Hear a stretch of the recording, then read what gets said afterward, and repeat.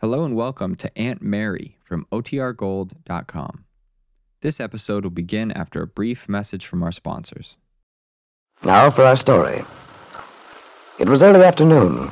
Jessie Calvert, laden with bundles, came through the outer door of Ben's house on 11th Street and started up the stairs toward the nursery. Miss Thorndyke, the registered nurse Ben Calvert had imported from Chicago for his baby grandson, was busy there preparing the child's afternoon feeding. Miss Thorndyke was a slender, neat woman of about 30, with a pale face. She wore her dark hair tucked away under a stiff white cap.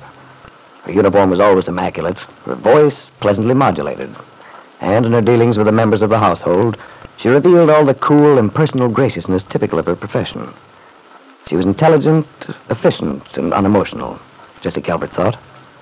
That was why, as she started to enter the nursery this afternoon, Jessie paused at the doorway, startled at what she saw.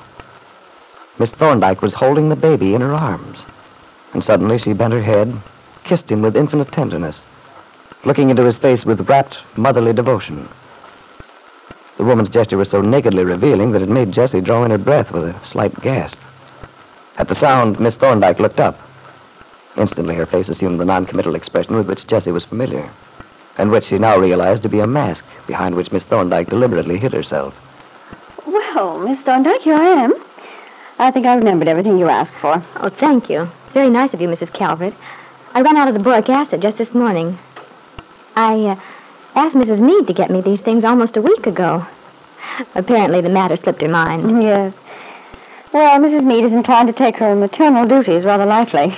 Anyway, I do appreciate your bothering to pick the things up. Oh, it's all right, Miss Thorndyke. Glad to help you out. Be sure to let me know anytime there's some little thing I can do. How's the young man getting along, by the way? Well, he's just fine. Oh, my gracious, he's getting to be a fat little monkey. Tell me, Miss Thorndyke, which one of the family do you think he looks like? I've never thought much about it, Mrs. Calvert. The thing that interests me, of course, is he's healthy. Yes. Yes, that's the main thing. It's very lucky that he is, too. No reason why he shouldn't be. Proper care, good food, that's all they need. Yes, I know. Assuming they started out all right from the beginning. But, you see, there was some question about this youngster originally. Fortunately, everything turned out all right. Well, Mrs. Meade has every right to be proud of him. Has Kit been in to see the baby today? No, she hasn't. She wasn't in all day yesterday, either. Seems rather odd. Odd, Miss Thorndyke? Well, perhaps it's just that I'm accustomed to mothers who take more of an interest in their children. Of course, I realize Mrs. Meade is upset. The divorce and so on must be very trying for her. Yes, indeed. And I'm afraid it'll be some time before things quiet down. You see, there's a possibility that the divorce may not go through quite as well as everyone had expected. Mr. Meade has some ideas of his own. Oh, it's too bad things like this have to happen. I don't worry so much about the parents, but it always makes me unhappy to think of the effect these things have on a child's life. The children take the brunt of it, actually. If people only wouldn't be so selfish, so concerned about themselves. Well, you seem to feel quite strongly on the subject, Miss Thorndyke. Tell me, don't you ever get tired of taking care of someone else's children? Wouldn't you like to have your own? Oh, I'm sorry. I shouldn't have. I said something wrong. It is quite all right, Mrs. Calvert. Oh, I do hope you'll forgive me. I just didn't think. No, it's nothing you could help. You see, my husband was killed overseas. We planned to have a child. Saved our money, and then... Oh, I'm so sorry. Perhaps that's why I'm somewhat bitter about women who have children, who are lucky enough, and then don't cherish what they have. Well, good afternoon, Miss Thorndyke. Jessie? Oh, hello, Kit. Mrs. Meade? How are things going, Miss Thorndyke? Is my son behaving himself? Baby's doing very nicely, Mrs. Meade. Oh, that's good. He certainly is a healthy little animal. He's a very good baby. Yes, I suppose he is. In fact, sometimes I wonder if he isn't a little too good. Don't you think he lacks personality, character? Not at all. He's obviously a very intelligent child, Mrs. Meade. You should be grateful. My goodness, Miss Thorndyke. You sound rather like a female tiger protecting a young. Oh, but naturally I agree with you. I'm sure he possesses all of the infant virtues. I'm glad you came in, Mrs. Meade. There are a few things I'd like to check with you. Well, I'm sure they're not too important, so if you don't mind, I'd rather postpone the child care session to another time.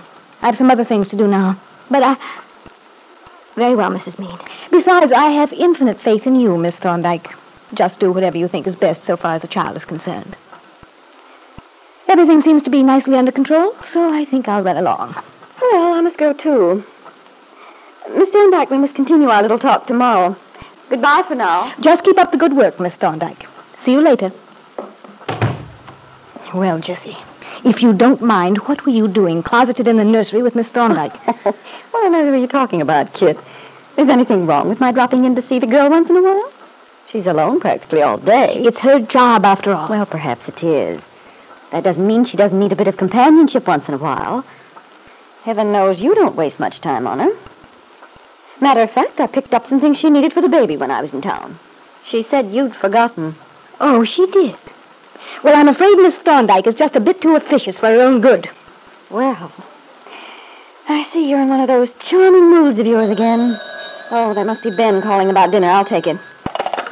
Hello? Hello. I'd like to speak to Mrs. Meade. Who's calling, please? Well, is Mrs. Meade there? Yes. Yes, Mrs. Meade is here. Just a moment, please. It's for you, Kit. Thank you so much, Jessie. Hello? Kit, darling. Oh, hello there. How have you been? How have I... Now, wait a minute, Kit. You know who this is, don't you? It's Paul Cromwell. Darling, it's wonderful to hear your voice. Oh, that's nice. I'm glad to hear you've been well. Oh, I gather we're not entirely alone. You're so right. Well, then, shall I just ask leading question? That's an excellent idea. Right. Although I must say this is a rather anticlimactic conversation after months of separation. Perhaps we can think of a better arrangement later. At the moment, it's the best possible. You're always so discreet, my love. In any case, here I am in Wakefield. What? You don't mean it. Certainly. I rushed right down just as soon as we arrived in Chicago. Lisa and Max and I got in there yesterday morning. Oh, I see. Well, what's the matter, kid? You don't sound very pleased. Oh, it's not that. Of course I am. But, well, I didn't think it would be so soon. Soon? Well, at any rate, here I am. And, Kid, I've got to see you. It's been centuries, darling. I feel like a schoolboy. You sound rather like one, too. Well, at least you haven't changed. Still the sharp little knives, eh, Kid? Well, never mind. I love you, knives and all. When can I see you, dearest? Well, possibly this afternoon. Wonderful. In about an hour, I tell you I'm languishing away in this beastly hotel. All right, then. I'll do the best I can. But you'll hurry, won't you, Kid? We've so many things to talk over. You've no idea what I've been going through. Personally, I've been having a simply lovely time. Oh, you poor darling. I can imagine. Well, never mind. We're almost out of the woods now. I wonder. In any event, we'll have a good long talk and get all the loose ends tied up, eh? Look, you know the little bar here at the hotel? Yes, only too well. Well, suppose I meet you there at 4 o'clock. I believe I can manage that. Good. Perfect. I'll see you then, darling. Yes. Goodbye. During Kit's oddly one-sided conversation, Jessie Calvert had pretended to busy herself in the hallway, hanging up her wraps in the closet. And as Kit hung up the receiver, Jessie's observant glance told her that Kit was extremely nervous. Why, Jessie wondered. Who could the mysterious caller have been? The voice she'd heard had sounded familiar somehow, but at the moment she couldn't quite place it. Jessie would have been surprised and very satisfied, too, had she known that the man who'd been obviously reluctant to give his name was Paul Cromwell. That Paul Cromwell was actually in Wakefield, and that his presence there had thoroughly terrified Kit Meade.